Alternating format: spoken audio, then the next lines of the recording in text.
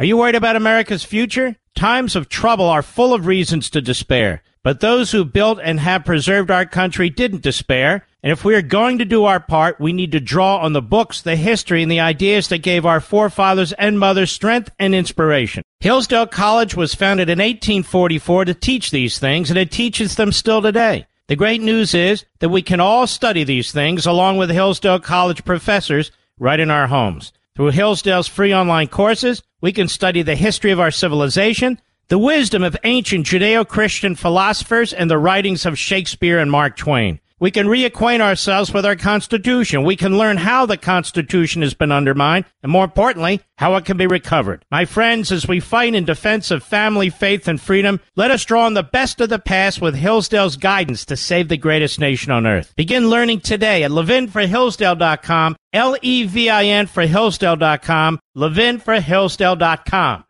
He's here. He's here. Now, broadcasting from the underground command post, deep in the bowels of a hidden bunker, somewhere under the brick and steel of a nondescript building, we've once again made contact with our leader, Mark Levin.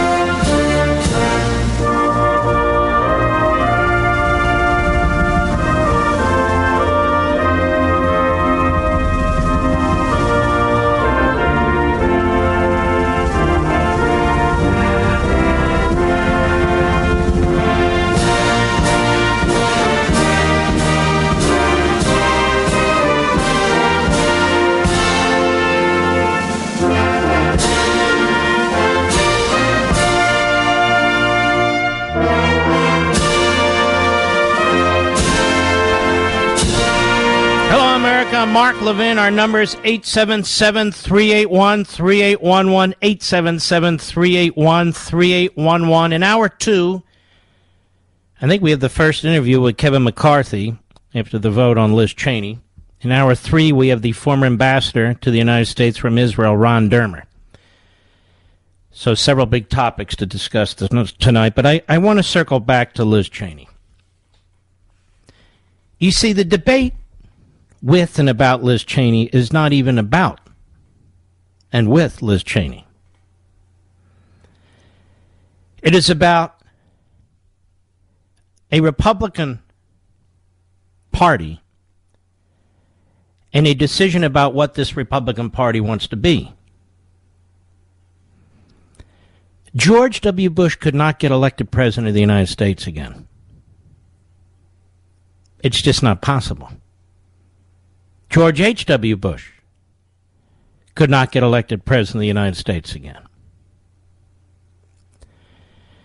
The two presidents over the last several decades, Republican presidents, who won by massive landslides, or let me turn it this way, who got massive numbers of votes, were Ronald Reagan in 2 elections and Donald Trump in 2 elections. Now, this Never Trumper movement is not about winning elections. It's not even about winning ideas. People like Mona Charen, who's become quite the whack job, other individuals who I've known in the past, people like Adam Kinzinger, who lied to get elected the first time. These people have never really embraced the Tea Party. When you look at the editorial page of the Wall Street Journal, they trash the Tea Party left and right, and they embrace John McCain, who trashed the Tea Party left and right. Whether these men served in wars or not, and Liz Cheney, even though her father was a hawk, and I'm much of a hawk myself, if it means defending America, they're blind. They're absolutely blind. Now, what do I mean by that? We are facing a movement within the United States that is destroying our country. And Liz Cheney, and Mona Charen, and the rest of them, the Bush family, have no answers for it. In fact, they barely even recognize it. While you and we are confronting it, engaging it, fighting it, they're attacking Donald Trump and Donald Trump's supporters. They have no clue about what's taking place in this country. No clue. And they have no answers. As I was saying, the issue with Liz Cheney is not about Liz Cheney. She is illustrative of a problem within the Republican Party. She's really not relevant in the least. She's one member of the House of Representatives. But the left and the never-Trumpers wish to pour their emotions and hopes into her, which, of course, is going nowhere. She's had nothing but contempt for Donald Trump and his supporters long before January 6th. Long before January 6th. So let's not pretend it was about January 6th.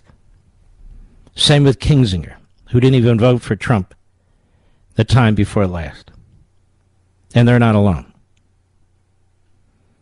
But here's Liz Cheney at a press conference she had after she was voted out by the Republicans. Cut 6, go. We have had the conference meeting. I am absolutely committed, as I said last night, as I said just now to my colleagues, that we must go forward based on truth. We cannot both embrace the big lie and embrace the Constitution.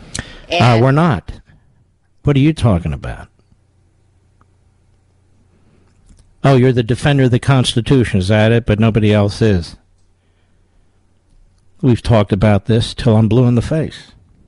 What was done in at least 5 states, but Pennsylvania in particular, and 3 Supreme Court justices who wanted to take up the case. Are they against the Constitution, too?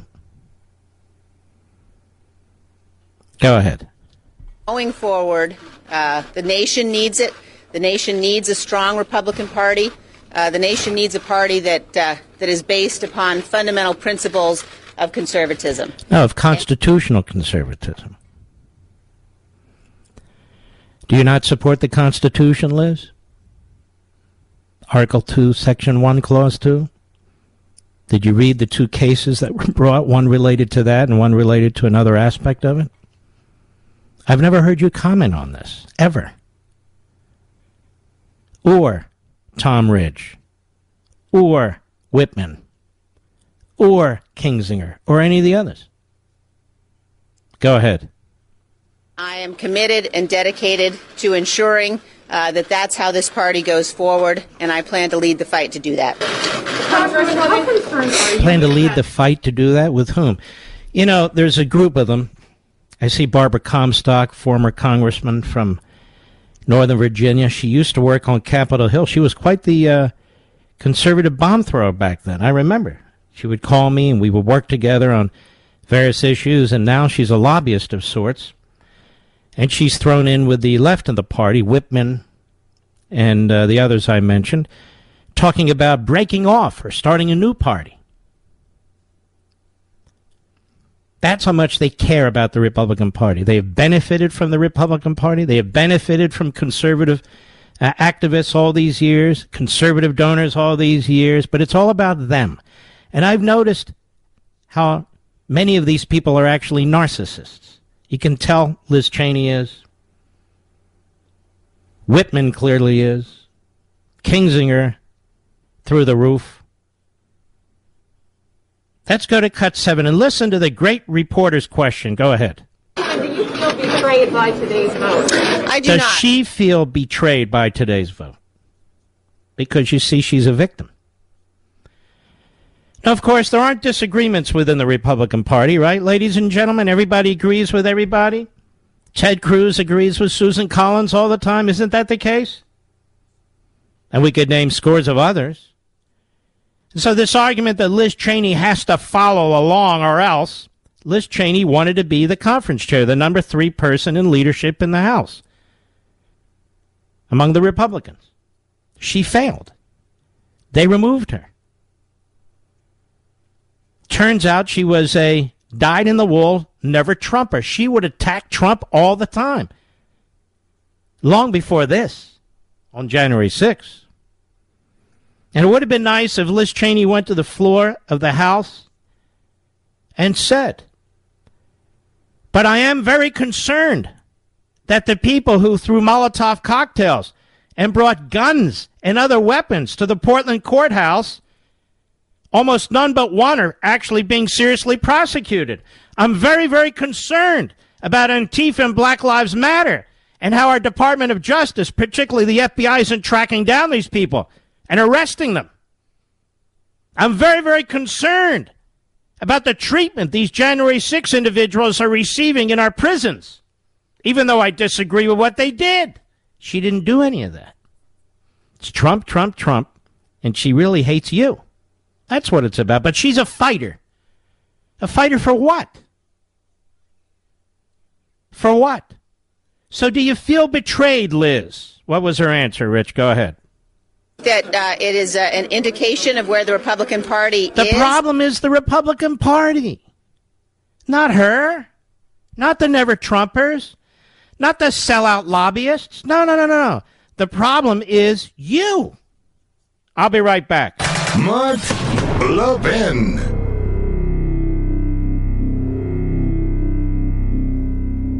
Are you worried about America's future? Times of trouble are full of reasons to despair. But those who built and have preserved our country didn't despair. And if we are going to do our part, we need to draw on the books, the history, and the ideas that gave our forefathers and mothers strength and inspiration. Hillsdale College was founded in 1844 to teach these things, and it teaches them still today. The great news is that we can all study these things along with Hillsdale College professors right in our homes. Through Hillsdale's free online courses, we can study the history of our civilization, the wisdom of ancient Judeo-Christian philosophers, and the writings of Shakespeare and Mark Twain. We can reacquaint ourselves with our Constitution. We can learn how the Constitution has been undermined, and more importantly, how it can be recovered. My friends, as we fight in defense of family, faith, and freedom, let us draw on the best of the past with Hillsdale's guidance to save the greatest nation on earth. Begin learning today at levinforhillsdale.com, Levin for Hillsdale.com, levinforhillsdale.com.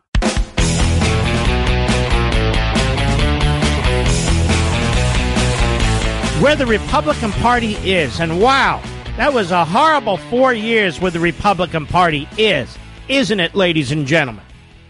The borders being secured, China being confronted, Israel being supported, more on that later. The economy booming prior to the pandemic and coming into a boom after the pandemic until Screwball screwed it up. Rebuilding the United States military. Wow. That's where the Republican Party was under Donald Trump, trying to put constitutionalists on the court. Donald Trump did more in terms of conservatism and constitutionalism than George W. Bush did in 8 years. In 8 years. He was weak on immigration and the border. His appointments to the Supreme Court, some were good, but then he tried a few others that were lousy. And we can go on. Liz Cheney cut 8. Go. Are you the leader of the opposition in exile right now? Are you the leader of the opposition? This is the genius Savannah Guthrie, see, because they really do think this is a cool thing. Go ahead. I intend to be the leader, one of the leaders in a fight. All right, let's stop. Ladies and gentlemen, you don't announce you're a leader. You become a leader. You become a statesman. You don't announce that you're a leader or you're one of the leaders. Now, this is pretty amazing. She's actually exposed herself in a very significant way. These never-Trumpers do not comprehend what we're facing in this country. These never-Trumpers are saboteurs. They can disagree with Donald Trump all they want, fair and square. But that's not what they're doing. They are political arsonists. They are political, I don't know what to say. And so they'd rather see the Republican Party lose. They'd rather see conservatives lose. They'd rather see the Democrats win and Biden win than otherwise. Look at Cindy McCain. Look at so many Republicans. Look at how George W. Bush was gushing to Clyburn at Biden's inauguration. How Clyburn had helped take down Trump. Look at Romney. Look how Romney conducts himself. They don't have a clue about what's going on because they've been in and around Washington and in and around the cafes with members of Congress and so forth, which is fine, but now they're part of the problem. These are pseudo-conservatives. These are pseudo-constitutionalists. If Liz Cheney really gave one damn whit about the United States Constitution, she would have supported the litigation in Pennsylvania that challenged what was taking place in Pennsylvania based on the federal and state constitution, not even on ballots or machines. She wouldn't do it. She didn't support it. And again, there were 3 Supreme Court justices in the one case who wanted to take up the case. How do we know? They said so later in another case that this isn't going away. And ladies and gentlemen, it isn't going away. And as a result, we have HR1 and S1, which would destroy our voting system, make the Democrat Party the party in power for all time. So if you oppose what the Democrats are trying to do in Washington, you should have opposed what they were doing in the state of Pennsylvania. Liz Cheney said nothing. And she condemned Josh Hawley, who was raising it as an issue. I'll be right back. Are you worried about America's future? Times of trouble are full of reasons to despair. But those who built and have preserved our country didn't despair. And if we are going to do our part, we need to draw on the books, the history, and the ideas that gave our forefathers and mothers strength and inspiration. Hillsdale College was founded in 1844 to teach these things, and it teaches them still today. The great news is that we can all study these things along with Hillsdale College professors right in our homes. Through Hillsdale's free online courses, we can study the history of our civilization, the wisdom of ancient Judeo-Christian philosophers, and the writings of Shakespeare and Mark Twain. We can reacquaint ourselves with our Constitution. We can learn how the Constitution has been undermined, and more importantly, how it can be recovered. My friends, as we fight in defense of family, faith, and freedom, let us draw on the best of the past with Hillsdale's guidance to save the greatest nation on earth. Begin learning today at levinforhillsdale.com, Levin for Hillsdale.com, levinforhillsdale.com. You're listening to Denali, the Great One. The Great One. And you can call in now, 877-381-3811. Now, this is a big deal, the Liz Cheney matter, not because of what the media say, not because of what the never-Trumpers say, but because it indicates how sick our political system is. She's busy trying to take out Donald Trump, who's already not president of the United States. She says she needs to take over the Republican Party. Why? She won a single House seat in Wyoming? On what authority? Talk about the mind of an autocrat. The mind of an autocrat. Here's the problem, ladies and gentlemen. Let me put it to you this way. There was a big piece on how George W. Bush and Michelle Obama are actually best friends. They get along great. They're best friends. They get along great. Now, this is an amazing thing to me. You can be respectful, you can be nice to each other, but you're best friends? With somebody who's preaching critical race theory? Really? Do you have no common sense whatsoever? So George Bush, Liz Cheney, for all their toughness, for all their talk and so forth, they would never join you and me in the battles that we're having to deal with here. Never. Never. So who do they represent? Exactly. This is a problem. There's a complete disconnect. A complete disconnect. It's like bringing Karl Rove on our favorite cable channel to discuss poor Liz Cheney, what happened to Liz Cheney. He's part of that milieu. That's what they do. Nothing against him either. Seems like a nice enough guy. But he's not representative of anyone or anything in particular except the Bush-Cheney clan. We have a country to save. We have a country to save. Liz Cheney, for all her bravado, isn't prepared to help save the country. She's too busy, really, fighting in the mirror with an ex-president and attacking the base. And you see, the Republican Party needs to change. The Republican Party is on the precipice of non-existence. That's what H.R. 1 and S1 are all about. So while she's fighting with an ex-president, and while she's making the most outrageous statements about January 6th, which comports, of course, with all the outrageous statement being spewed by the left and the media, and therefore she is praised, while she's doing all that, you're losing your classrooms, your kids are being brainwashed, we're losing our economic system to the climate change fanatics. Our borders wide open. I don't think George W. Bush minds that too much. Our borders are wide open. People are getting hurt. They're getting abused. And this is what she's focused on. That's why they removed her as the conference chair of the Republican Party. She's not in reality. We have big tech banning people, banning speech. I don't hear her taking a lead on these things. She's not taking a lead on things that are crucially important to us. As a people, she's stuck.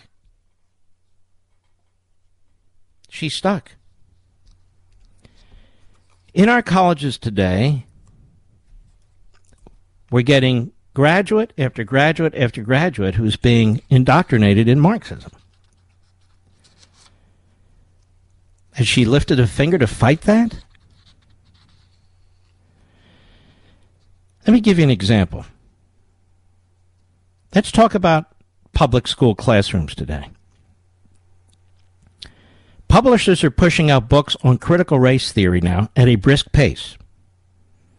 Educational materials are being used in public school classrooms throughout America to indoctrinate and brainwash children. Now, here's the thing.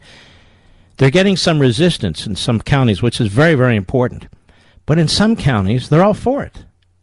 In some school systems, Chicago, Buffalo, New York, L.A., they're using it. They're promoting it. It's as if we have two different school systems going on in this country. This is enormously dangerous. School teachers are being re-educated and trained in critical race theory. For example, and this is in American Marxism, Is Everyone Really Equal? An Introduction to Key Concepts in Social Justice Education. It's a popular book by Aslam Sensoy and Robin DiAngelo circulating throughout public education circles. In the book's foreword, James A. Banks, editor of the Multicultural Education series, explains the agenda. He says, this trenchant and timely book is written to help both pre-service and practicing teachers attain the knowledge, attitudes, and skills needed to work effectively with students from diverse backgrounds, including mainstream groups. A major assumption of this book is that teachers need to develop a critical social justice perspective in order to understand the complex issues related to race, gender, class, and exceptionality in the United States and Canada, and to teach in ways that will promote social justice and equality. The education departments in our colleges are actually the worst of the worst. The worst of the worst. Banks cautions that one of the most challenging tasks that those of us who teach multicultural education courses to teacher education students experience is resistance to the knowledge and skills that we teach. This resistance has deep roots in the communities in which most teach education students are socialized, as well as the mainstream knowledge that becomes institutionalized within the academic community and the popular culture. First of all, you notice how verbose these eggheads are. Now let's look at how the book breaks down its chapters. You ready? This is the indoctrination for teachers in public schools. One of the most popular books. Chapter 1. How to engage constructively in courses that take a critical social justice approach. Chapter 2. Critical thinking and critical theory. That was invented by communists.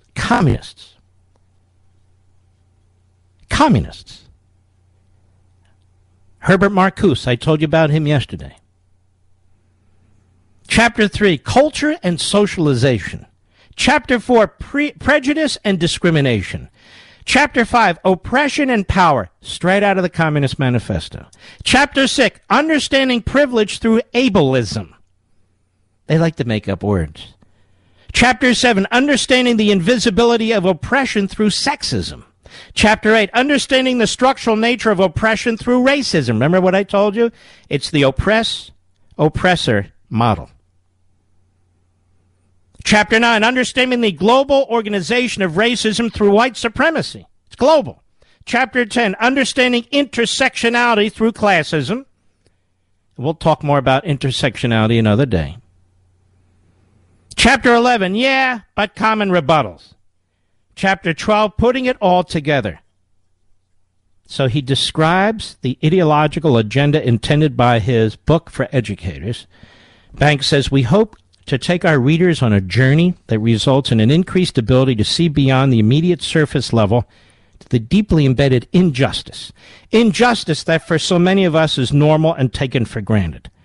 Looking head on at injustice can be painful, especially when we understand that we all have a role in it. However, in taking our readers on this journey, we do not intend to inspire guilt or assign blame. At this point in society, guilt and blame, one second, circle something. Guilt and blame are not useful or constructive. No one reading this book had a hand in creating the systems that hold injustice in place, after all. That's pretty shocking. CRT is now firmly entrenched in American universities and colleges. Its reach is widespread. It is spreading like a virus in our public schools, in your kids' classrooms. Many of you know it. Many of you are concerned about it. Many of you are trying to deal with it. So we have this spreading American Marxism.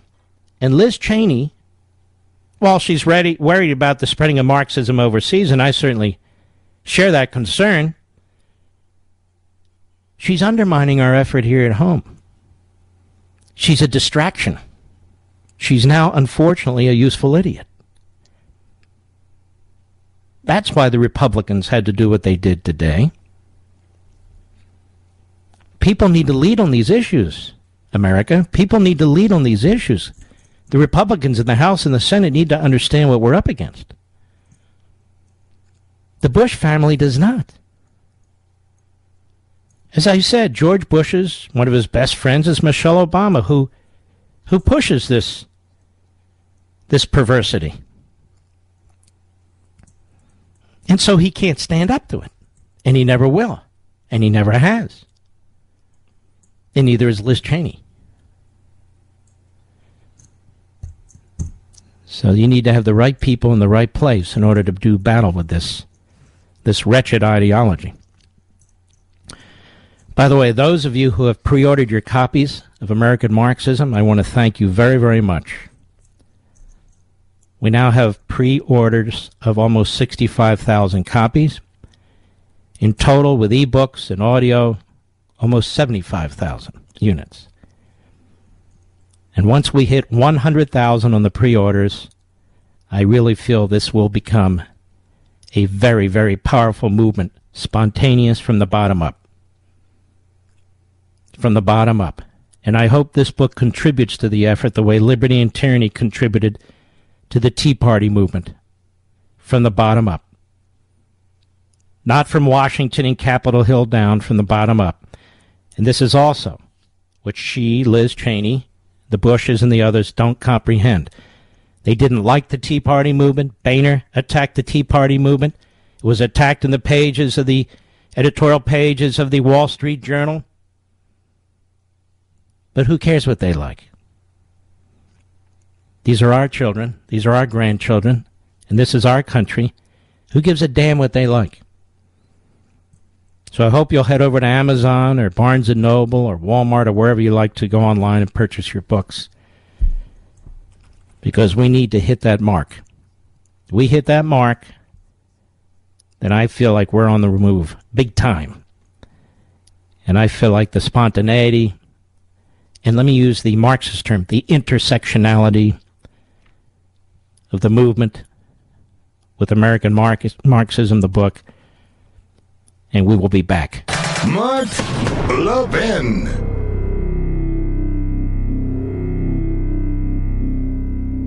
Are you worried about America's future? Times of trouble are full of reasons to despair. But those who built and have preserved our country didn't despair. And if we are going to do our part, we need to draw on the books, the history, and the ideas that gave our forefathers and mothers strength and inspiration. Hillsdale College was founded in 1844 to teach these things, and it teaches them still today. The great news is that we can all study these things along with Hillsdale College professors right in our homes. Through Hillsdale's free online courses, we can study the history of our civilization, the wisdom of ancient Judeo-Christian philosophers, and the writings of Shakespeare and Mark Twain. We can reacquaint ourselves with our Constitution. We can learn how the Constitution has been undermined, and more importantly, how it can be recovered. My friends, as we fight in defense of family, faith, and freedom, let us draw on the best of the past with Hillsdale's guidance to save the greatest nation on earth. Begin learning today at levinforhillsdale.com, Levin for Hillsdale.com, levinforhillsdale.com.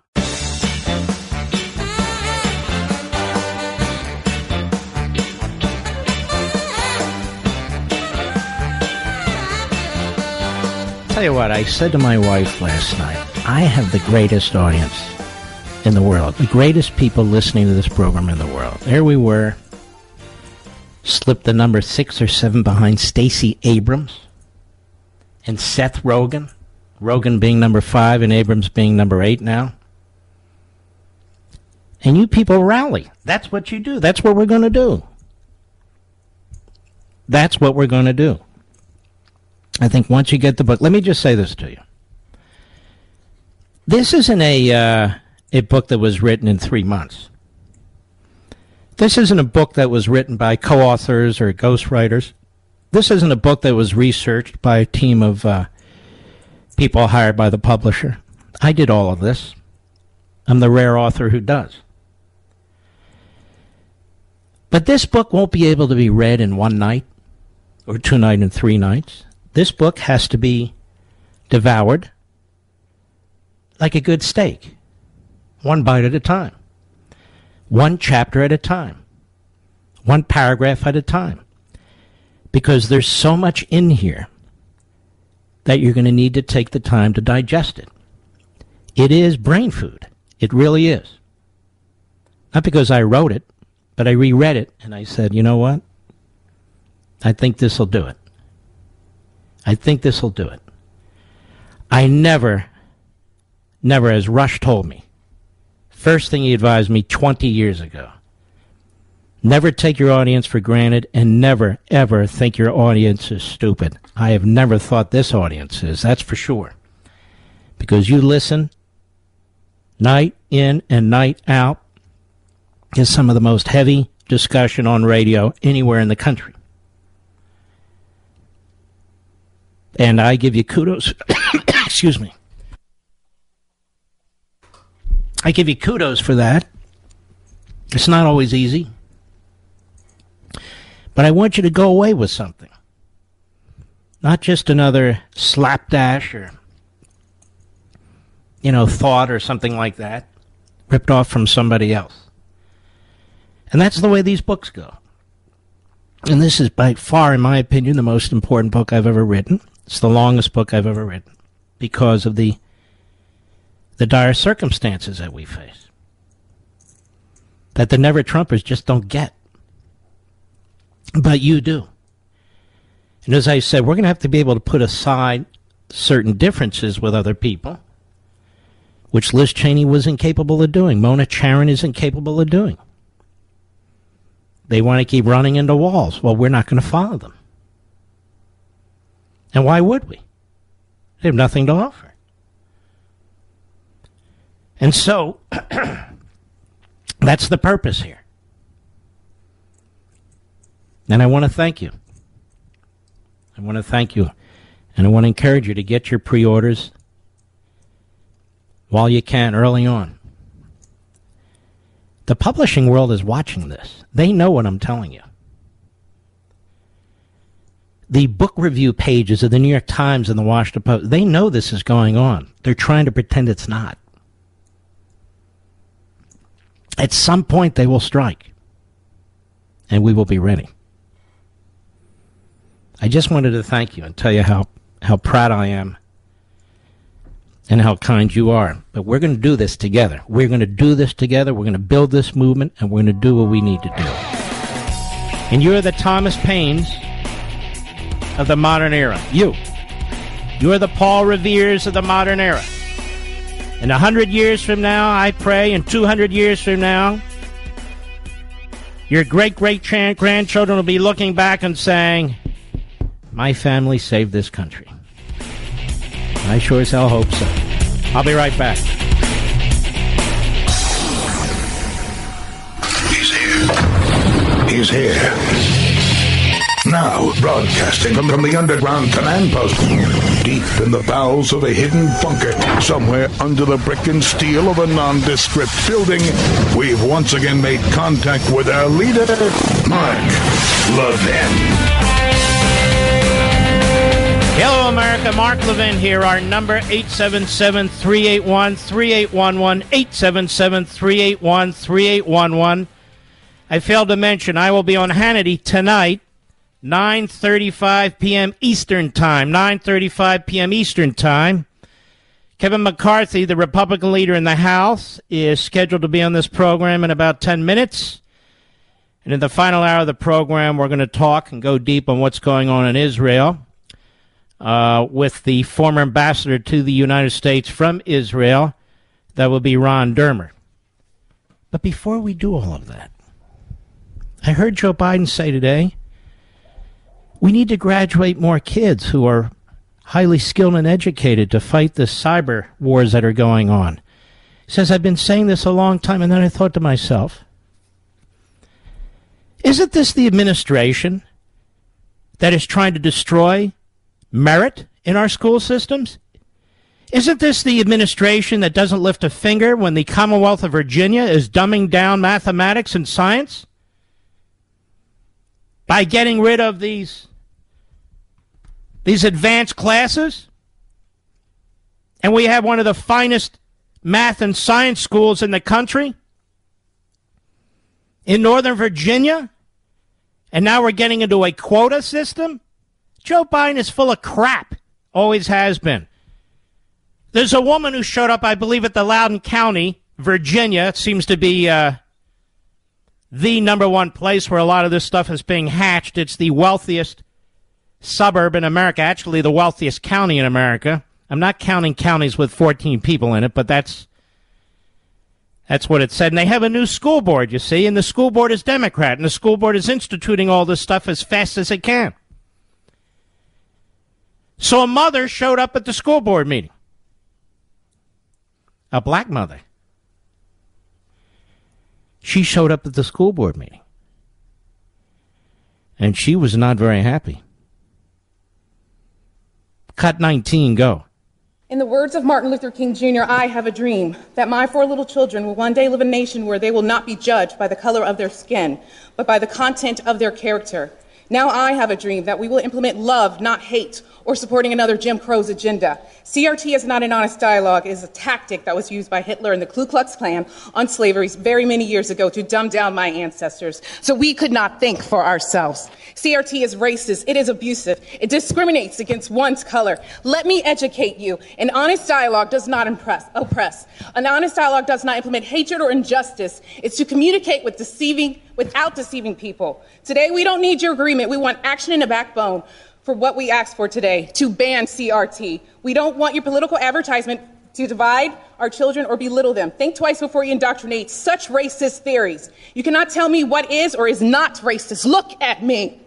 I had to come down here today to tell you to your face that we are coming together and we are strong. This will not be the last. Greet and meet respectfully. Look at me, she says. She's an African American. Look at me. Look at me. We are coming together. We are strong. This will not be the this will not be the last. Meet and greet respectfully. Maybe we'll see more and more of this. I think we will. We have to help light a fuse for a revolution against what's taking place in our classrooms. This patriotic, wonderful mother sees exactly that. Because critical race theory also destroys minorities, particularly African Americans. It destroys them. It destroys their character. It destroys their motivation. Because just as it puts whites in a group, it puts blacks in a group. Not individual human beings with individual interests, individual characters, individual motivations, and on and on. No. Blacks are as victimized as whites, ultimately. Because you're not treated as an individual human being. You're put in a group, as Marx wanted you put in a group, so that you can be manipulated, so you can be angry, so you can be at each other's throats. Look overseas. Look at the Palestinian Authority and Hamas. This is how they live. This is what they want. We don't want it here in America. You don't want our country filled with radical hate mongers like Tlaib and Omar. Tlaib and Omar? How come there's all this talk about Liz Cheney and what she said to praise her, for which she should be denounced? And yet Rashida Tlaib, nobody's talking about her. Nobody's talking about Rashida Tlaib. And here she is, cut 3 on MSNBC. She's given a platform in major media. Cut 3, go. I mean, this is an apartheid system. I mean, Israel's own prominent human rights organization, B'Tselem, has declared it. Human Rights Watch has declared it. And Palestinians on the ground have been telling us for decades that their homes have been demolished, that they've been targeted, that violence has been met by Israeli-led forces under Netanyahu's racist policies. What we're really telling Palestinians fighting apartheid is the same thing being told to my fellow Black Americans across our country here and that are fighting against police brutality. I told you the other day, I know of nobody who hates America and loves Israel. I know of nobody who loves America and hates Israel. You see, they hate America and they hate Israel. Because these are very humane societies. Tlaib doesn't come out of a very humane society. Her parents don't, which is why they came to the United States, to escape the Palestinian situation under the Palestinians. And Palestinians are not free to come forward and tell us what's going on in the Gaza Strip. They're not free to come forward and tell us what's going on in the Palestinian Authority, or they'll be murdered. Murdered. If you're a Palestinian and you want to sell your home to a Jew, it's a capital offense. You'll be murdered.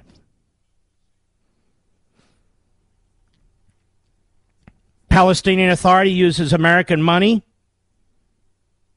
Has in the past. Trump cut it off. Will now. To give pensions to the families of terrorists. The more Jews you kill, and Americans, by the way, the bigger your pension. You and I were paying for this. Apartheid, she says. Apartheid. You want to hear about apartheid? How many Jews live in the Palestinian Authority area? None. How many Jews? You want to hear about apartheid? How many Jews are left in Libya? How many Jews are left in Iraq? How many Jews are left in Syria? How many Jews are left in Saudi Arabia? How many Jews are left in Lebanon? How many Jews are left in Jordan? You want to talk apartheid? Let's talk apartheid. For that matter, how many Christians are left in any of these countries? Very damn few. Cut 4, go. So sometimes I don't even use sometimes occupation or nothing because they don't understand that. What the hell am I doing? Shut the hell up, you anti-Semite. I'll be right back. Mark Levin.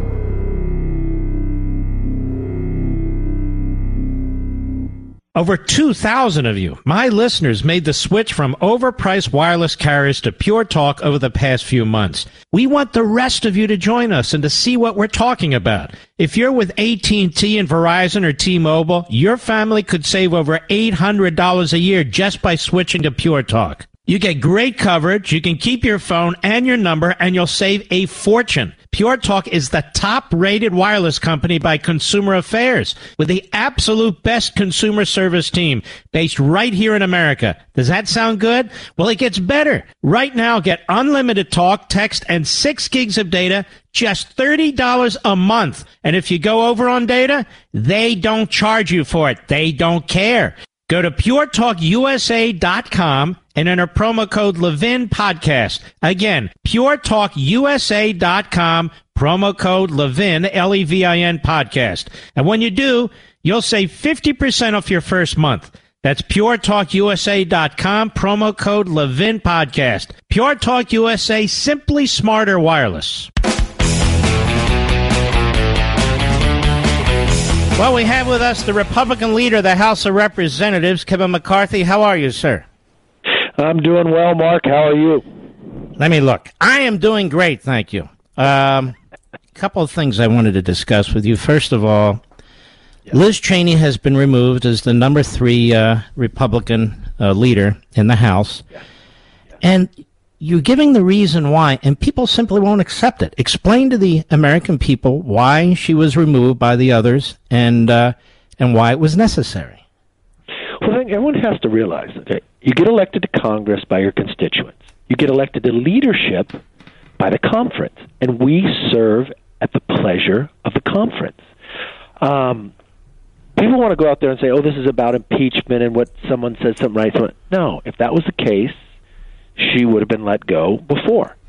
The challenge is, if you're the conference chair, your responsibility, your work is the message, right? Here we are with gas lines we haven't seen since Jimmy Carter. Inflation, the biggest inflation for the core inflation since 1981. We got missiles flying in Israel. We've got a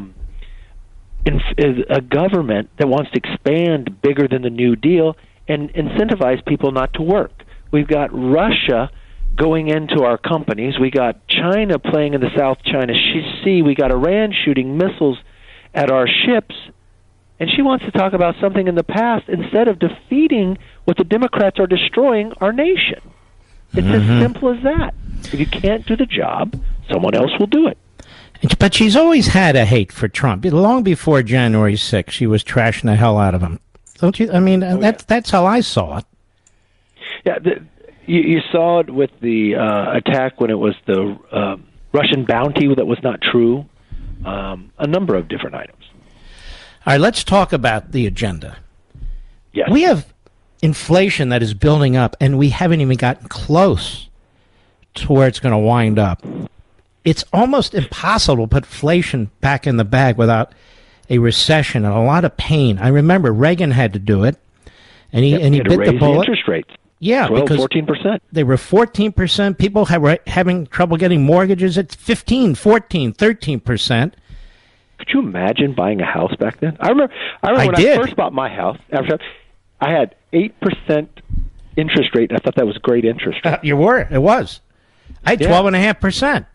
But here's the thing.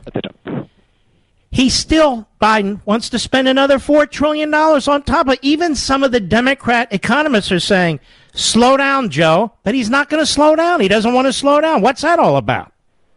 All right. I just had my first meeting in the Oval Office, my first meeting with President Biden. Yeah, today. Tell us about this. He wanted to talk about infrastructure. We talked about infrastructure. But then I said, Mr. President, I want to take this opportunity because we haven't met before since you've been president. All right, wait. This is the first time you've met him? First time I met him since he's been president. First time we talked. That's shocking. I saw him in the front. Yeah. When President Trump was in, within the first 3 days, he had the bicameral, bipartisan meeting of both leaderships in the White House. No, not even talk. So I go in there and I said, I am scared to death with what I see. We saw the month-over-month of core inflation items like we haven't seen since 81. And you go on an economy where you're going to put more money, we've got a supply constraint, and then you're incentivizing people not to work.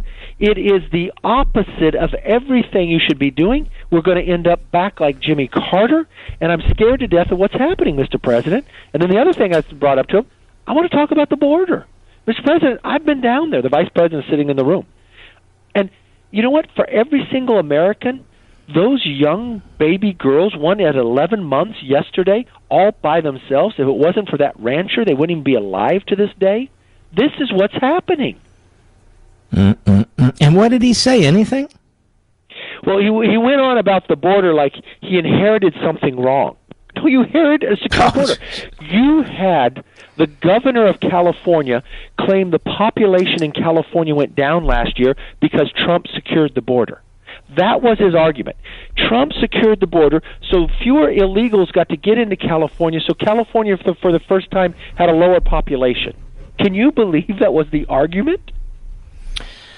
Do you think, I'm not trying to put you on the spot, do you think he's a dumb man, or you just think he is a stubborn man? I haven't seen yet. The times I worked with him before, he wasn't a stubborn man. And I don't know if he's changed. I haven't spent time with him here. But I don't know if he's letting somebody else run, because he is not the same man that I knew when he was vice president. Because he has gone further than Bernie Sanders. True story. Mm-hmm. When he gave that joint agreement that most people refer to as the State of the Union, you go back and you greet him. That's the first time I was greeting him since the inaugural day, right? I walk out, and then there's a line, and it's Bernie Sanders. I walk up to Bernie Sanders, and this is the truth. I look at Bernie in the eye, and I said, Bernie, did you ever think you'd be more conservative than the President of the United States? Swear to God. He starts to laugh and says no. Wow, so he agrees with you. Yes. Think of this. When you looked at the New Deal, which people would thought, oh my God, it's the most we've ever spent, that was a little over like 5.5% of the GDP. What this administration has proposed, along with their budget, is like 27% of GDP. He inherited an economy that's growing, 5-6%? And then he wants to pile trillions of dollars on. He's got a supply constraint. Every economist would tell you in the world that is the worst thing you can do. You're going to drive inflation. You got inflation, what's happening right now since 1981. You know what that is? That's a tax increase on every single American. Mm-hmm. You got the national gasoline price is the highest it's been since the last time he was at the White House. I think I'm paying $3.90 now. I think last year I was paying like $2.50, $2.80, something like that. Oh my God, you're in California, you pay almost $5. But this has all the makings of Jimmy Carter. This is going to be stagflation. This is going to be probably when you had one of the best economies. When he says build back better, I said no. Let's just build back how we were. 3.5% unemployment. Everybody could have a job. We incentivized people going to work. It didn't matter what color your skin is. It didn't matter what your education was. You had a job if you wanted it. The only area in the polls where he seems to have positive number is on the vaccines. And it's amazing how he's been able to plagiarize that, pretty much, from Donald Trump. And I guess that's the media, but that's really the only positive area for him. How are we going to tell the truth? How are we going to get the truth out when the media is in his back pocket? I'll tell you, you look at this media, my gosh. I watch how hard they went after me. They think I'm the new Donald Trump. They attack me for every little thing just because I'm willing to work forward and build the country back and stand up against this socialism. They are going to run out of everybody else's money. I mean, if you study modern history, this is Venezuela. This is Hugo Chavez getting in a democracy, trying to pack the courts, trying to promise you everything from daycare to free college, can't afford it, so then takes over your businesses. Gives away the IP for the vaccine that the American companies created that the other countries could not. That's shocking. That is shocking. Who's going to do that in the future? That destroys our R&D. Think about it. You know what China is doing right now. China's vaccine does not work, but they're utilizing it to other countries to get Huawei and everything else they want, to influence their military bases. Here we are that have not one, but two, but three vaccines that are just working at 95% level. Everybody wants them. We could produce them. The American ingenuity created them, solved the problem. Let them go sell and produce it, but no, what does he think in a social view? No, give it all away for free. You're not going to get anybody else to invest and do it again. All right. Well, I think you guys did a good thing. You have your number 3 slot open. I mean, we have got to be united in battling the left, or they're going to destroy this country. If we can't take back the House this time, I don't know that we're going to get another chance. We're going to take back the House, and more importantly, we're going to take back this country. Amen. Kevin McCarthy, thank you, sir. All right, my friend. You take care. All right. We'll be right back. This is where Hollywood liberals come for rehab. The Mark Levin Show is back at 877-381-3811. John Kerry testified today, and you know what I think about that? I don't care. I've got clips from what he had to say. He's an idiot. We already know that he's an idiot. So there's no reason to play clips that demonstrate that he's an idiot. You already know that Tlaib and Omar are anti-Semites, and they're anti-American. I played one clip too many, I think, when it comes to them. By the way, I'll be on Hannity tonight, 9:35 p.m. Eastern Time. I hope you'll join me. Has the Biden administration, Mr. Producer, put out a strong, affirmative, definitive statement condemning the Palestinian Authority?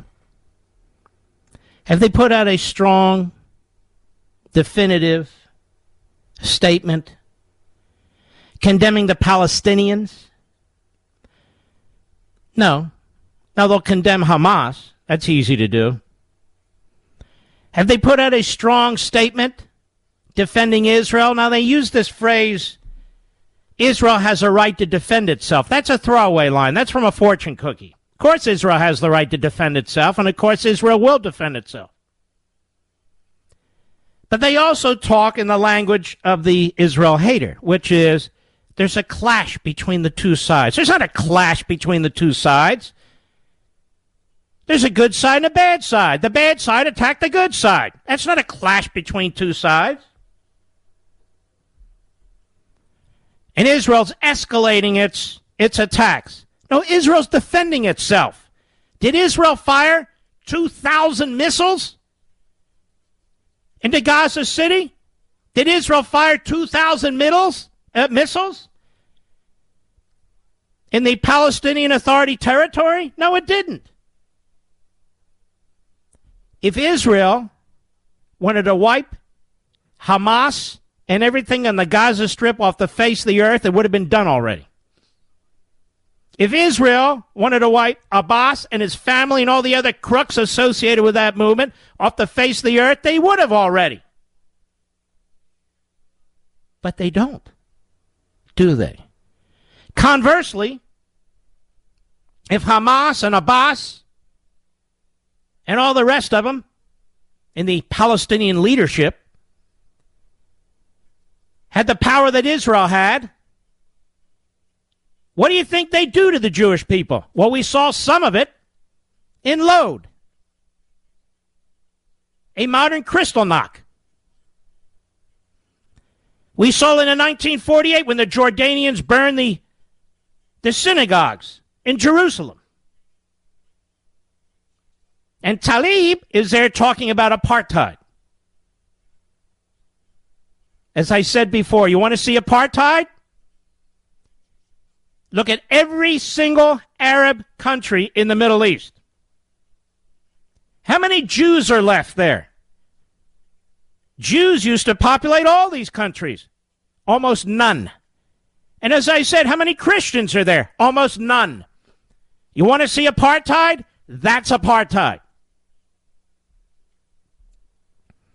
But that said, there was a breakout of peace in the Middle East as recently as September under President Trump. In comes Biden and his cronies, drawn from the Obama administration and worse. They can't wait to give hundreds of millions of dollars to the Palestinians without any strings attached, like, can you stop killing Jews? Can't agree to that. Can you at least recognize the existence of the state of it? Nah, can't do that. Hey, we need a two-state solution, don't you think? No, I don't, as a matter of fact. How can you have a two-state solution? It would be Israel's final solution. And, of course, Biden and the boys and girls have breathed new life into the Islamo-Nazi regime in Tehran. Oh, yeah. Into Tehran. It's as if everything you could do wrong is being done, whether it's domestic policy or foreign policy. And it's quite shocking, really. We have 8.1 million unfilled jobs in this country. And yet we have the highest level of unemployment insurance in the history of the country, state and federal combined. A massive government welfare expansion. And we have 8.1 million unfilled jobs.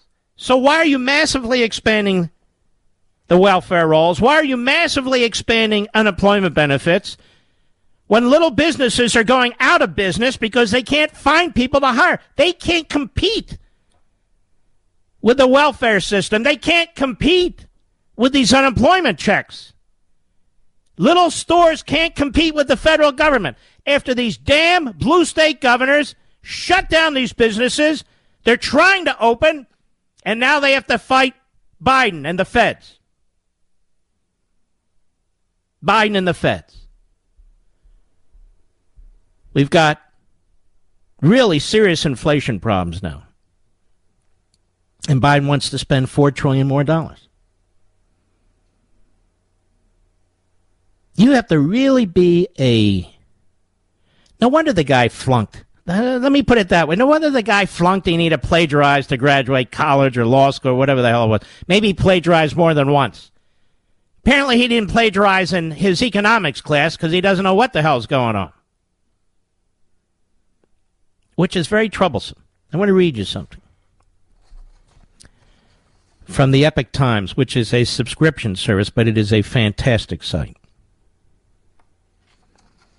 And I want to ask you if this sounds familiar to you. This is from today. More than 120 retired U.S. generals and admirals signed an open letter warning that the United States is embroiled in an existential fight and urged all citizens to get involved in local and state politics. Quote, "We are in a fight for our survival as a constitutional republic like no other time since our founding in 1776. The conflict is between supporters of socialism and Marxism versus supporters of constitutional freedom and liberty," states the letter, which was signed by 124 former military leaders, released by Flag Officers for America. I wonder if Mattis and Kelly signed that letter. I'm starting to think a lot of these generals and admirals listen to this program, Mr. Producer. Marxism versus constitutionalism. That is precisely what's going on here. The letter also posited that opposition to proposed bills and laws that would strengthen election initiatives has troublesome implications. Election integrity demands ensuring there is one legal vote cast and counted per citizen. Signatories included retired Army Brigadier General Donald Bolduc, a Senate candidate in New Hampshire, retired Army Lieutenant General William Boykin, and retired Vice Admiral John Poindexter. Yay! Attaboy, John. Was the Deputy National Security Advisor to President Ronald Reagan. China is the greatest external threat to America, they write. Establishing cooperative relations with the Chinese Communist Party emboldens them to continue progress toward world domination, militarily, economically, politically, and technologically. We must impose more sanctions and restrictions to impede their world domination goal and protect America's interests, it says. Other threats they list include the United States re-entering the Iran nuclear deal, illegal immigration, the stoppage of the Keystone XL pipeline project. I mean, why would the ransom cyber warriors, Mr. Producer, bother shutting down our pipeline when Joe Biden will shut it down for him? Isn't that the plan?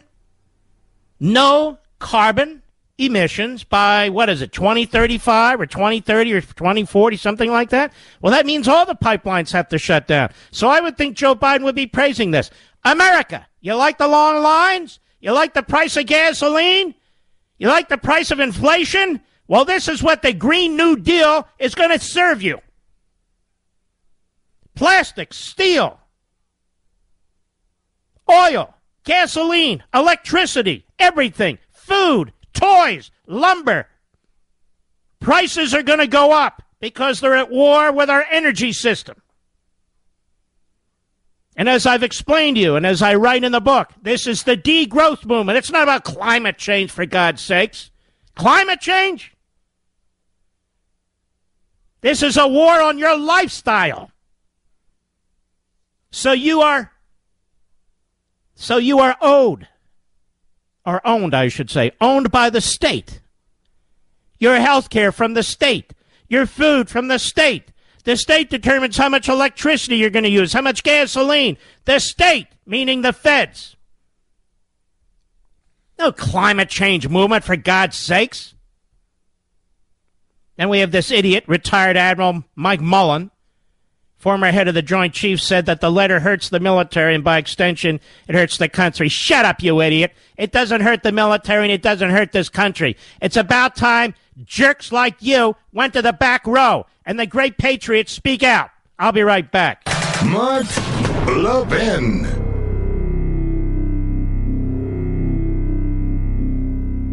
Over 2,000 of you, my listeners, made the switch from overpriced wireless carriers to Pure Talk over the past few months. We want the rest of you to join us and to see what we're talking about. If you're with AT&T and Verizon or T-Mobile, your family could save over $800 a year just by switching to Pure Talk. You get great coverage, you can keep your phone and your number, and you'll save a fortune. Pure Talk is the top-rated wireless company by Consumer Affairs, with the absolute best consumer service team based right here in America. Does that sound good? Well, it gets better. Right now, get unlimited talk, text, and 6 gigs of data, just $30 a month. And if you go over on data, they don't charge you for it. They don't care.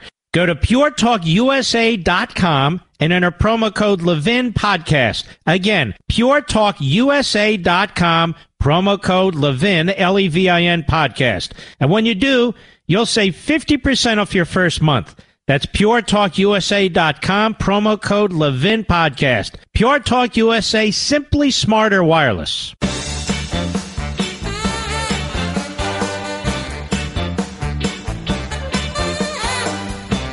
Let's try this one. Maybe I'll say this on Hannity tonight. Joe Biden has Hugo Chavez's domestic policy, Jimmy Carter's foreign policy, and Professor Erwin Corey's delivery. You like that, Mr. Producer? What a disaster. Wrecking Ball Joe. That's what he is. He's a wrecking ball. So what do we see here? The first 100 days. Can't wait for the next 100, can you, ladies and gentlemen? What could go wrong?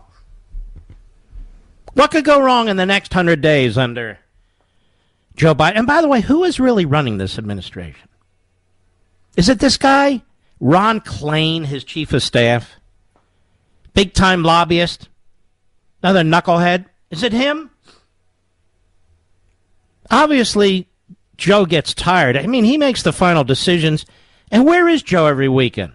Isn't it amazing? We even know where Donald Trump is every weekend. Where is Joe Biden every weekend? Where's Wrecking Ball Joe? Where is he? We don't know.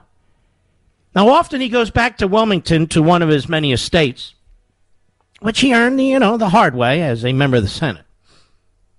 Became very, very rich as a U.S. Senator, and thereafter. Nobody knows how or why, but nobody seems to care. Maybe Hunter knows. But anyway, why does he keep going home back to Wilmington, Delaware? I have a theory. Does he have a doctor there? I'm just asking. Because it's all so secret. And, of course, the corrupt American media doesn't give a damn. No, they're still chasing Trump. Damn fools. Mr. Producer, do we have a lib or do we have a regular American on the line there, sir? Oh, our call system is down, ladies and gentlemen. You want to try and take them cold? Does that work or not? I don't want to cut us off the air. We're having a North Korea moment here. We're trying to patch things together with Band-Aids and toothpaste. But then again, they don't have Band-Aids and toothpaste. You want to try one? Go ahead. Give it a shot. Yes, how may I help you? Yeah, hi. My name's Larry. I live in Rocky Now, Larry, River. what kind of pizza did you order, with or without pepperonis? No pepperoni. Are you sure you called the right number, Larry? Oh, yes, I called the right Do you number. like the thin slice, the thick slice, or what kind of pizza do you like? How may I help you? I like well done and thin sliced. You're not a lib, are you sure? Oh, absolutely, sir. All right, how may I help you? Okay, I heard you talking earlier about critical race theory in the schools, and I have a very, very prescient time today because we were listening on our school board meeting tonight, and coming to the meeting were some Black Lives Matter folks that were trying to get a proposal pushed in our school system that would have minorities hired 5 in 5 years as part of a diversity for our school system. And what school system is this? Rocky River, Ohio.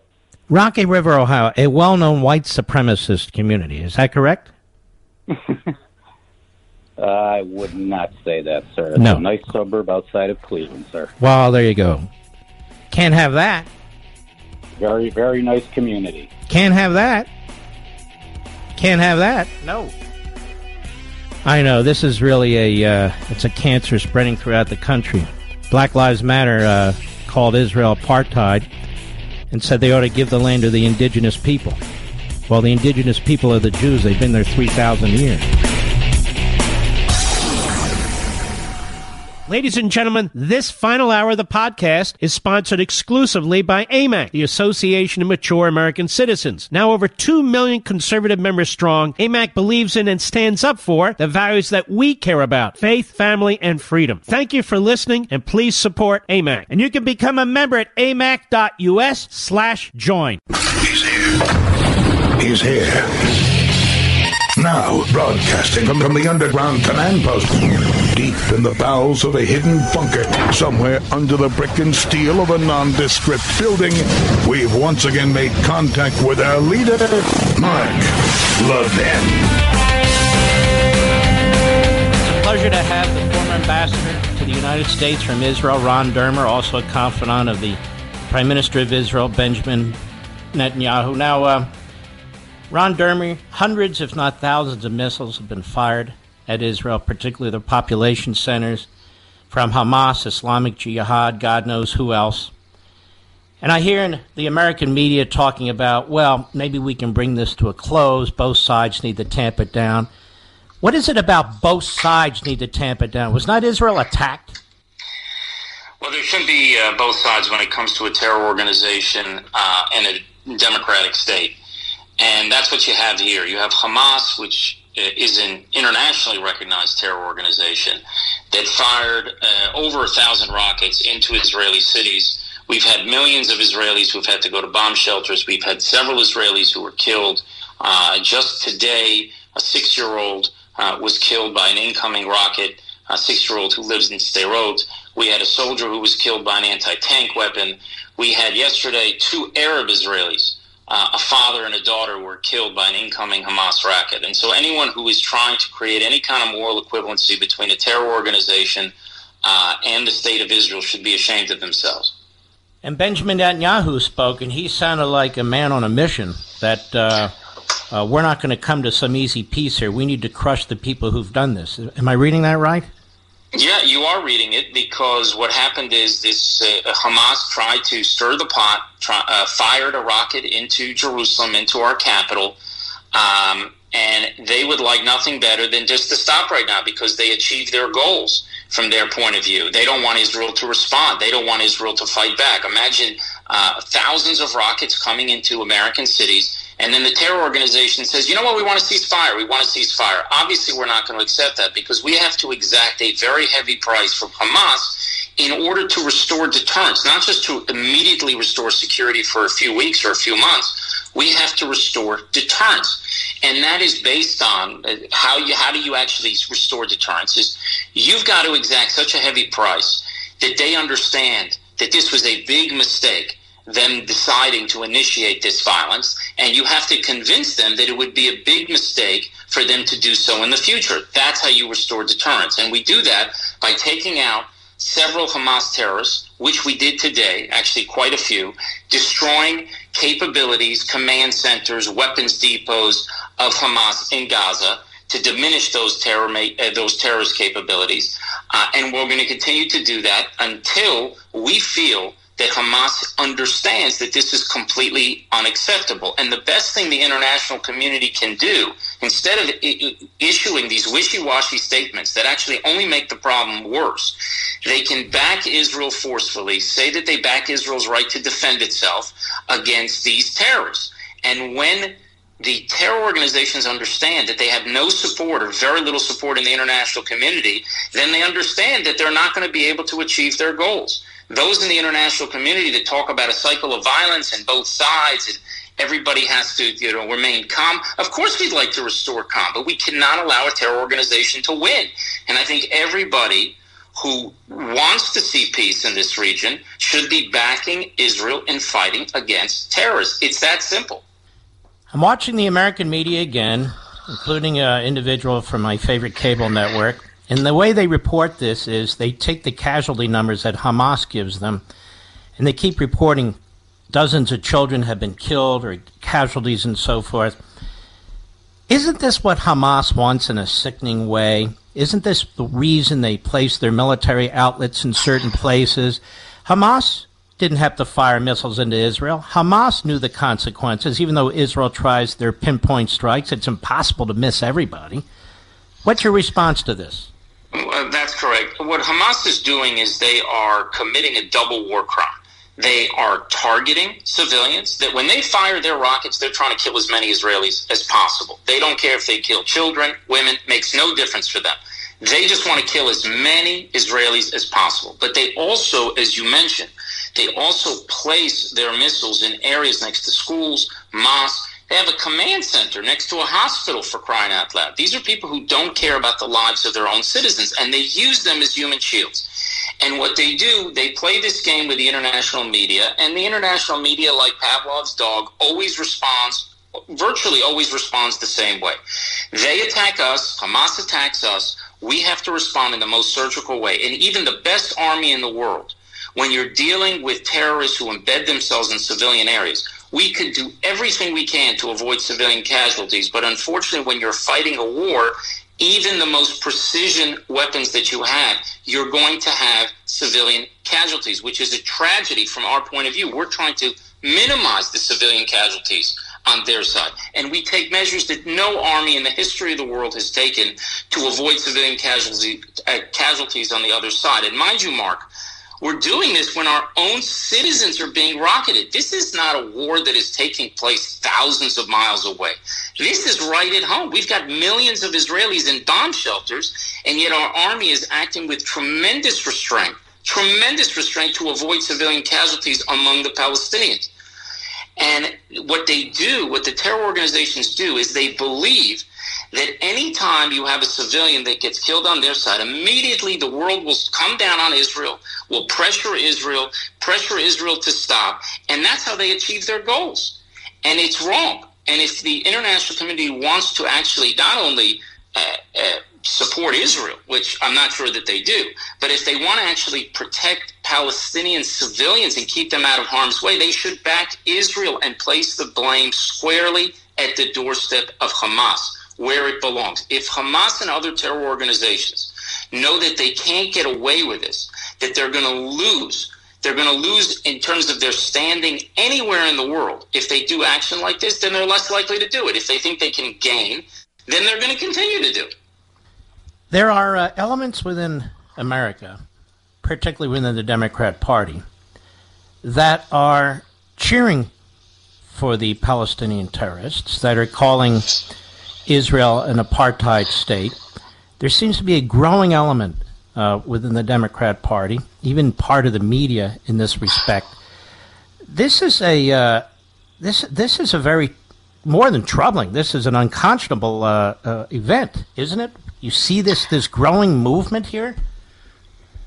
Well, any time that you have anybody that would side with terrorists against Israel, it's absolutely shameful. I was pleased, Mark, to hear many statements supporting Israel's right to defend itself, statements that came from across the political aisle. Some leaders in both parties were willing to come out very strongly, saying that Israel has a right to defend itself. What I hope will happen as we move forward, because inevitably as you do these operations, as I said, you can have the most surgical strikes that you can possibly imagine. But no matter what you do, there are always innocents who are harmed. I hope when that happens, that support does not diminish in any way, that people continue to back Israel, because believe me, there's no one here in the Middle East that cares more about keeping civilians out of harm's way than Israel. We value life. Our enemies value death. They glorify death and martyrdom. We value life, both the lives of our own citizens, obviously, but also the lives of Palestinians. And we will do anything that we can to keep those civilians out of harm's way. And if a tragedy happens, if a missile misses its mark, even in the most surgical strike by a few meters, then you find out who is actually backing your right to defend yourself, or who is going to dance to the terrorist tune, and who is going to start changing their positions. And one arena where you always see it, Mark, is in the UN Security Council, because this is the place where the entire world goes to gang up on Israel. And it is very important for the U.S. administration, the Biden administration, which has thus far not allowed that gang up to happen. It is very important that they continue to maintain that position and to allow Israel the time and space it needs to defeat this terror organization and to restore deterrence.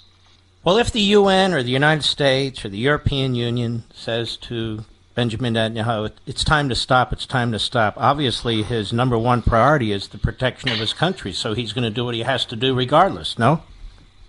There's no question about it, and I must tell you, Mark, the people of Israel are united, and they understand that we have to continue this operation to exact that heavy price from Hamas. There is not a lot of dissent in Israel about this, because we've got millions of Israelis in bomb shelters.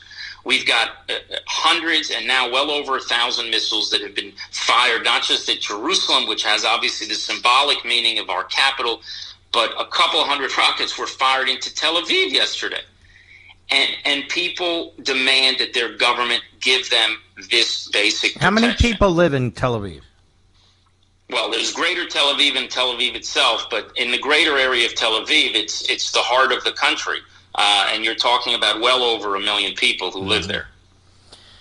And this, if I can just add another point, this is one of the reasons why your government was so concerned about the Iranian regime not getting missiles with nuclear warheads that could reach your cities, because the Iron Dome can hit 99% of the missiles coming in, but it would only take one, correct?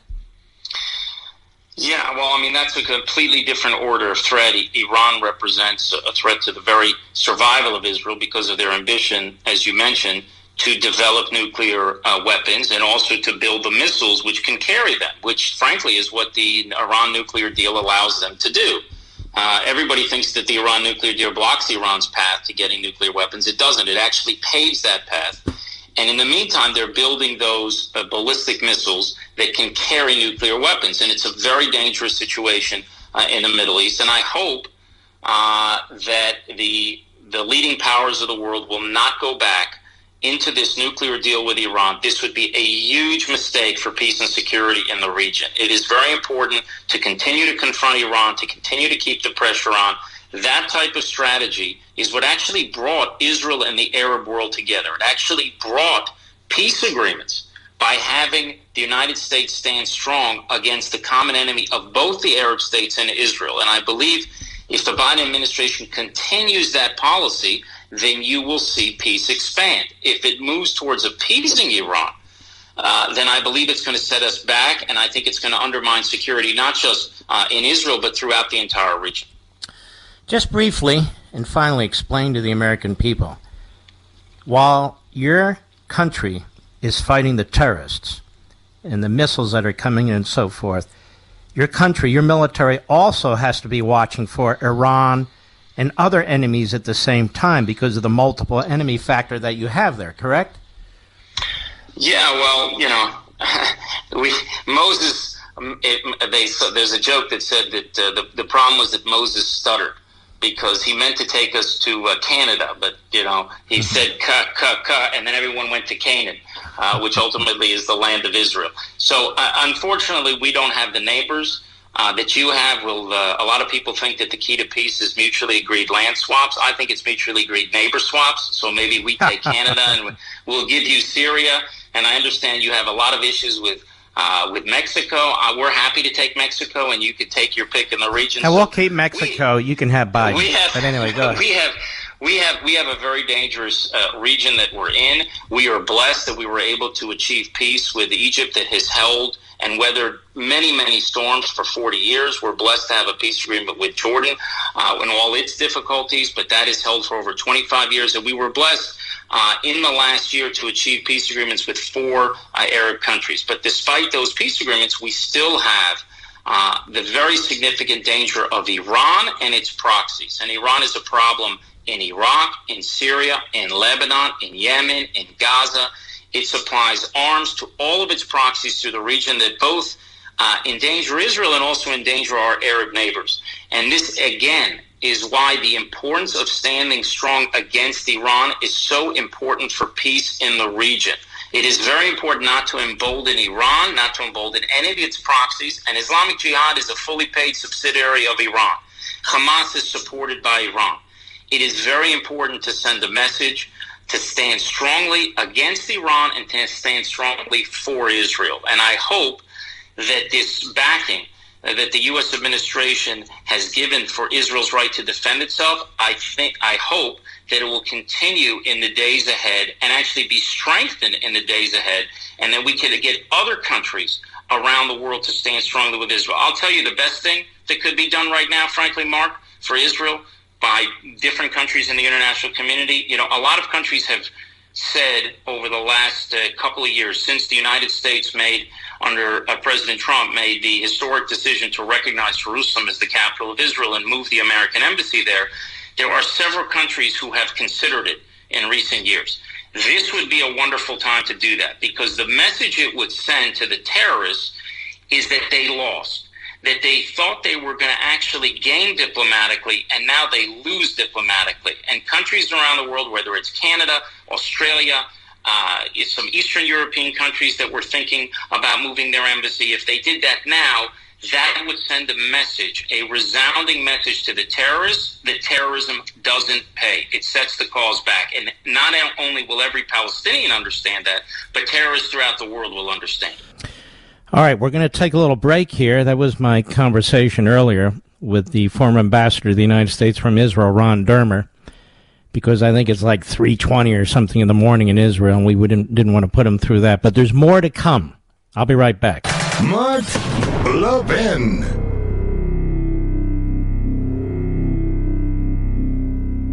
AMAC, the Association of Mature American Citizens, is one of the fastest growing organizations in America. Now over 2 million conservative members strong, and I'm one of them. AMAC believes in and stands up for the values that we constitutional conservatives care about. More than talk, AMAC fights. A full-time presence in Washington, AMAC pushes back against reckless spending, disasters like Medicare for All, and the expanding reach of the federal government. And beyond advocacy, joining AMAC gives you access to a wealth of benefits and discounts, including special member-only rates on car insurance, travel discounts, cell phone plans, and a hell of a lot more. And if that's not enough, you'll get AMAC's bi-monthly magazine, full of insightful articles on issues that matter to most of us, we conservatives. As I said, I'm an AMAC member, and you should be too. Join today at amac.us. That's AMAC.us.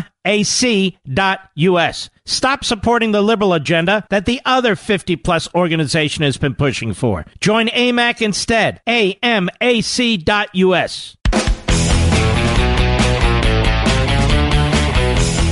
Reminder, I will be on Hannity about an hour from now, 9:35 p.m. Eastern Time.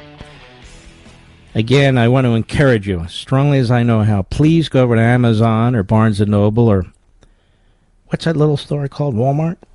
But we want to get as many pre-ordered copies of American Marxism as we can.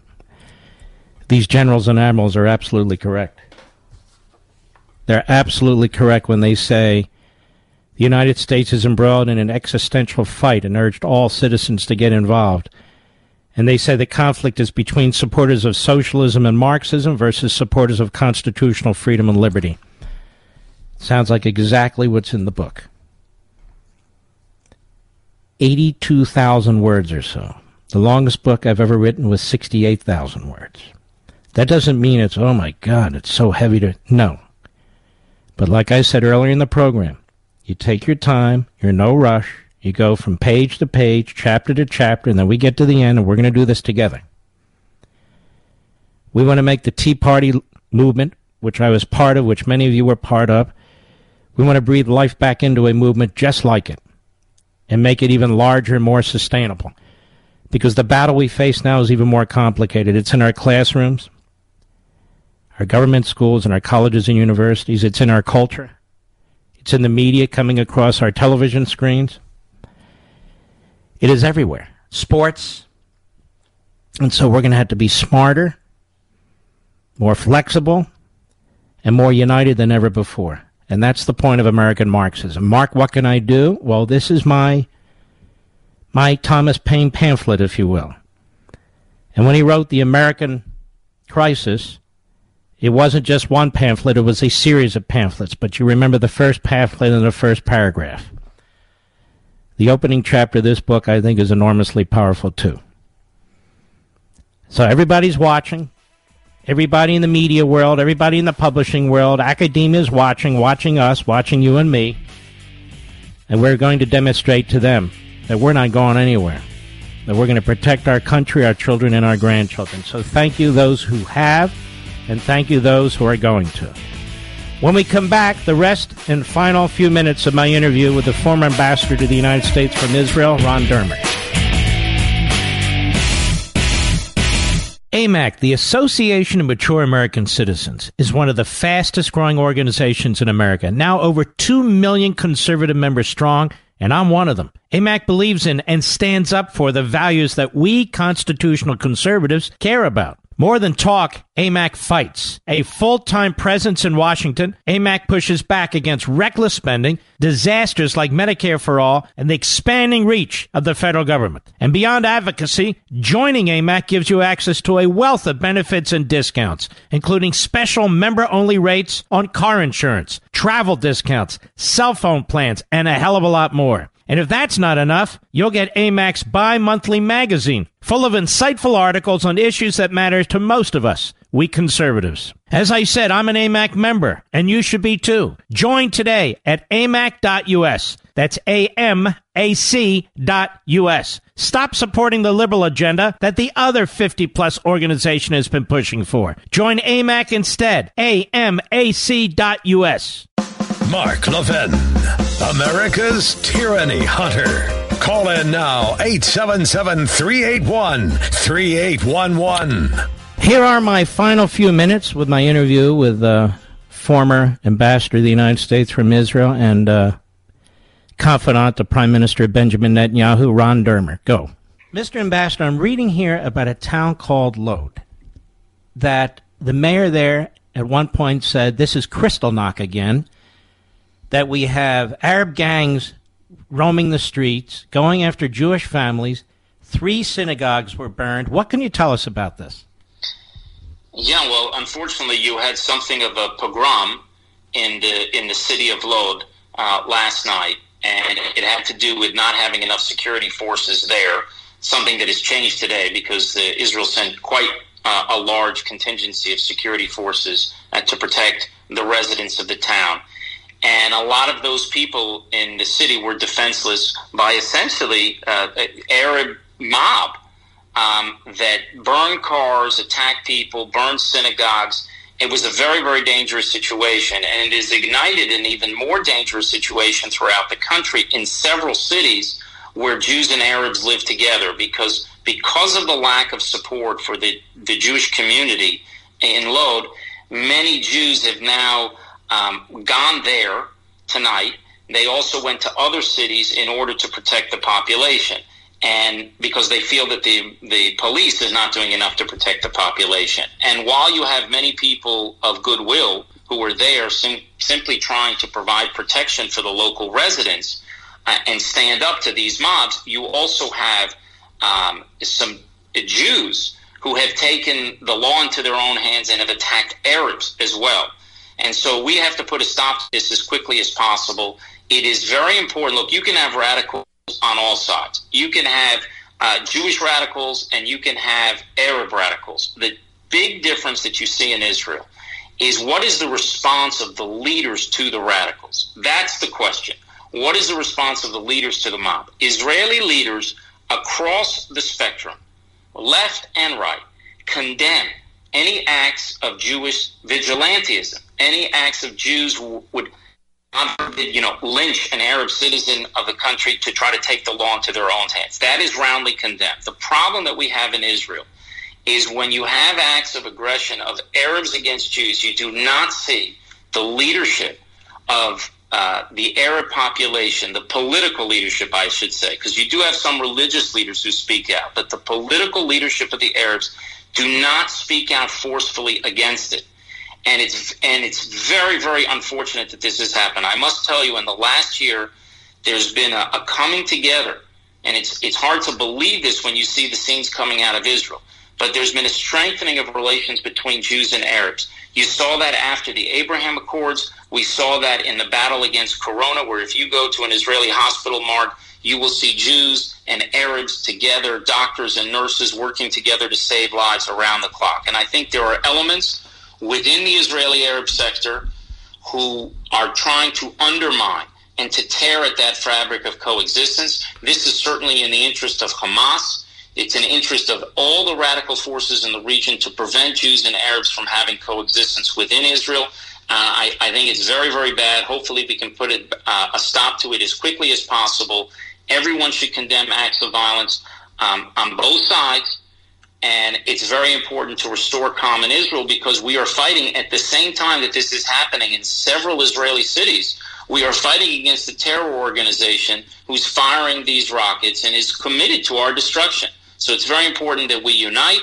We do whatever we can in order to secure our citizens and hopefully put Israel back on a path towards coexistence between its Jewish and Arab citizens. All right, Mr. Ambassador, we want to thank you for your time. We pray for the people of Israel, and we hope you and your family are safe as well, and God bless you, sir. Thank you. All right.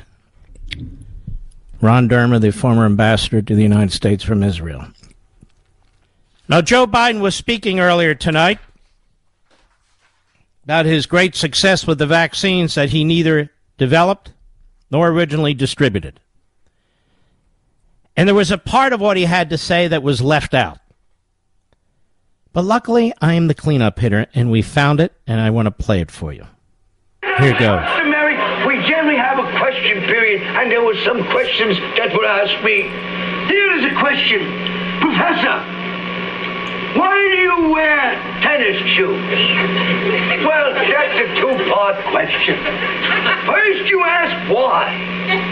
Well, why has been plaguing man since time immemorial?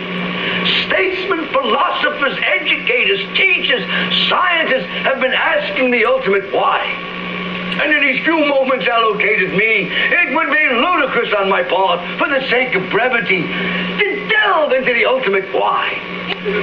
Do I wear sneakers? Yes! And so I feel that we must appreciate not only understanding, but as Joachim Ben Zakkai once said, remember, wherever you go, there you are. Well, there you have it. Actually, it's a comedian, obviously. Professor Erwin Corey sounds smarter than Joe Biden. Now, Mr. Producer, we're going to give this a try again. Our phone system is kaput. But are the phones ringing? Is there anybody we want to just take cold? Let's give it another shot. Go ahead. Hello there. Are you there? Hello? I'm not hearing anyone, Mr. Producer. Let's try again, shall we? Hello, Frank's Pizzeria. Are you there? Dead. I told you our phone system's dead. We got one call through. That was it. I feel like this is the East German system here that we have here, but not. Black Lives Matter Los Angeles put out a statement earlier today. It said, Black Lives Matter Los Angeles stands in solidarity with the Palestinians in Sheikh Jarrah and the West Bank. We are a movement committed to ending settler colonialism in all forms and will continue to advocate for Palestinian liberation. So the Simon Wiesenthal Center responded, don't conflate U.S. domestic issues with our country. Jewish people's connection to land of Israel goes back 3,000 years. Indigenous people aren't colonialists in their own land. How do you like that? Black Lives Matter is involved in the BDS movement, of course. Boycott, divest, sanction, which is intended to choke off Israel's economic lifelines, and this was pushed originally by the Palestinians, of course. Two-state solution, you see. And these words have been regurgitated, essentially, by Tlaib and Omar. Now, Tlaib is the child of Palestinians who came from the Middle East to the United States and settled, of course, in Michigan. Omar is a refugee who came to the United States as a teenager, both Muslims, of course. And they both hate our country. I don't think there's any question about it. And they hate the state of Israel. I don't think there's any question about it. And then when you add in AOC, who grew up in a fairly decent neighborhood in Westchester, New York, even though she pretends otherwise. What was her name? They gave her some Anglo name that she used. Whatever it was. Of course, she's long done away with that. She, and she's not alone, have joined in their hatred. And Chuck Schumer hasn't condemned them, hasn't said a damn thing. Nancy Pelosi hasn't condemned them, hasn't said a damn thing. The Democrats, who are Jewish in the House and in the Senate, haven't said a damn thing. Biden and Harris haven't condemned it in the least. At all. Because the Democrat Party has thrown in with these anti-Semites and these Marxists. That's a fact, and I'm prepared to defend it. In fact, it's so obvious, it doesn't even need defending. The media in America are almost silent on the subject. Have you noticed? But not me. I'll be right back. Mark Levin.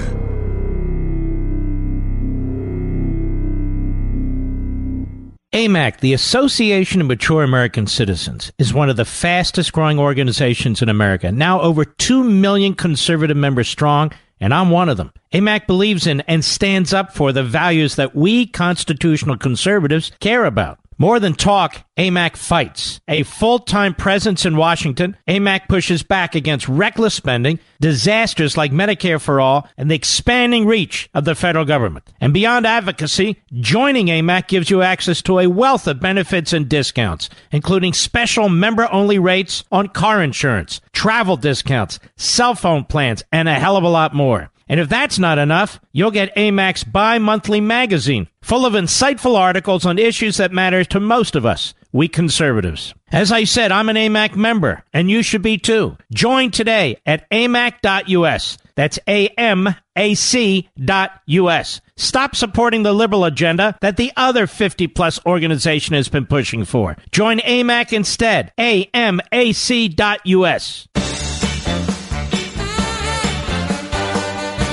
Don't forget, I'll be on Hannity, 9:35 p.m. Eastern Time, and whatever time that is for you folks, you'll know better than I. I had fun with that first caller, though. Can we try again or no? Hello there. How are you?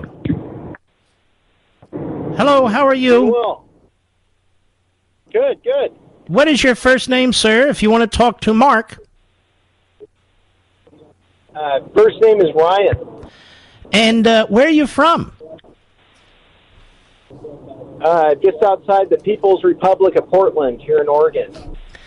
Before I put you on with Mark, can you prove that, sir? Yes, how do I go about that? Can you prove that you're Ryan? Yes. How do I prove that, though? I mean, well, you called here, sir. How can I tell you how to prove it?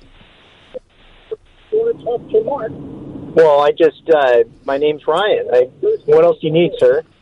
And where are you from? I'm just messing with you. This is Mark. How are you, Ryan? What would you like to tell the audience? Uh-oh. Ryan.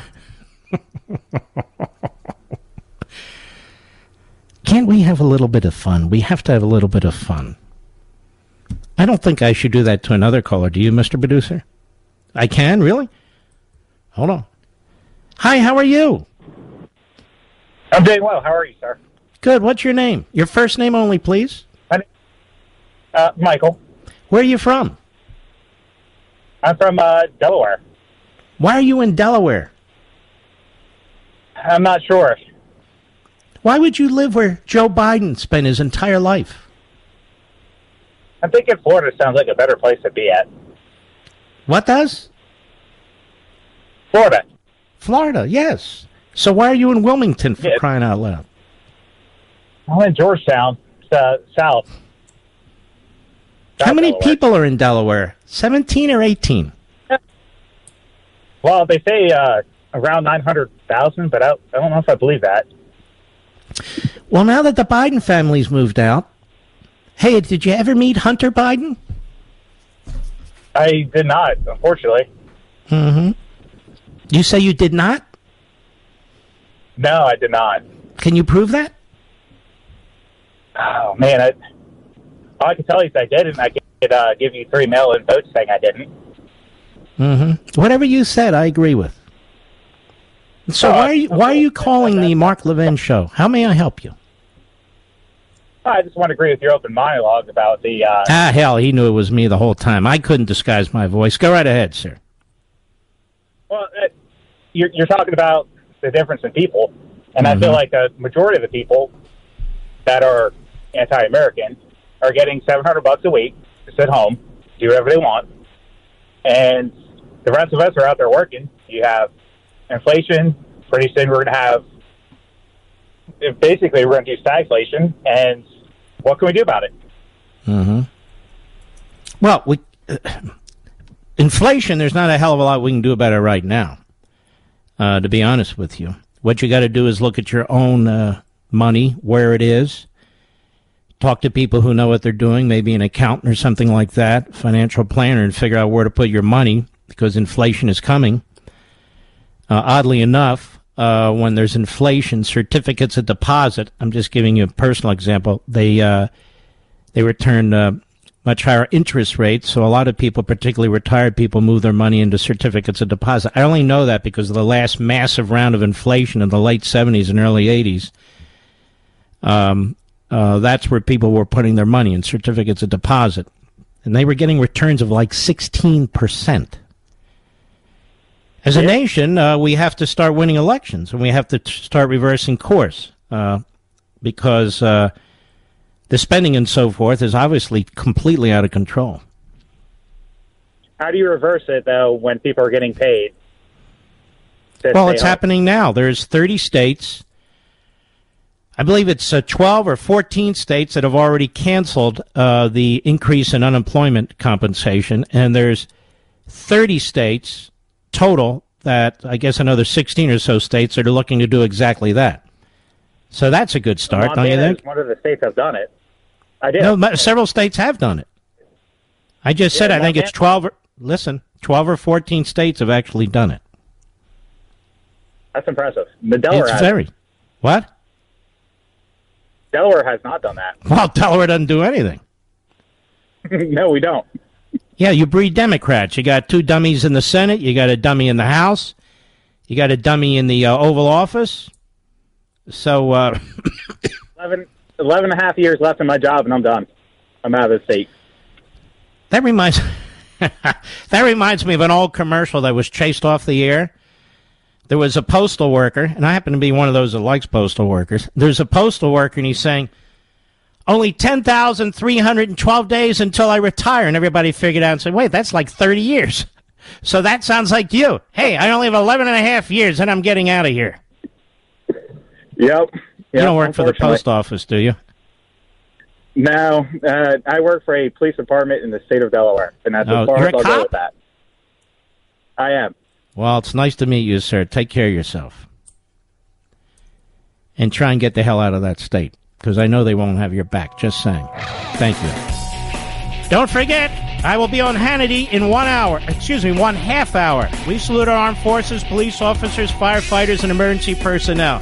And folks, please head over to Amazon, get your copies pre-ordered of American Marxism. I think once you read it, you'll see why. So I'll see you in about a half hour on Fox on Hannity. God bless.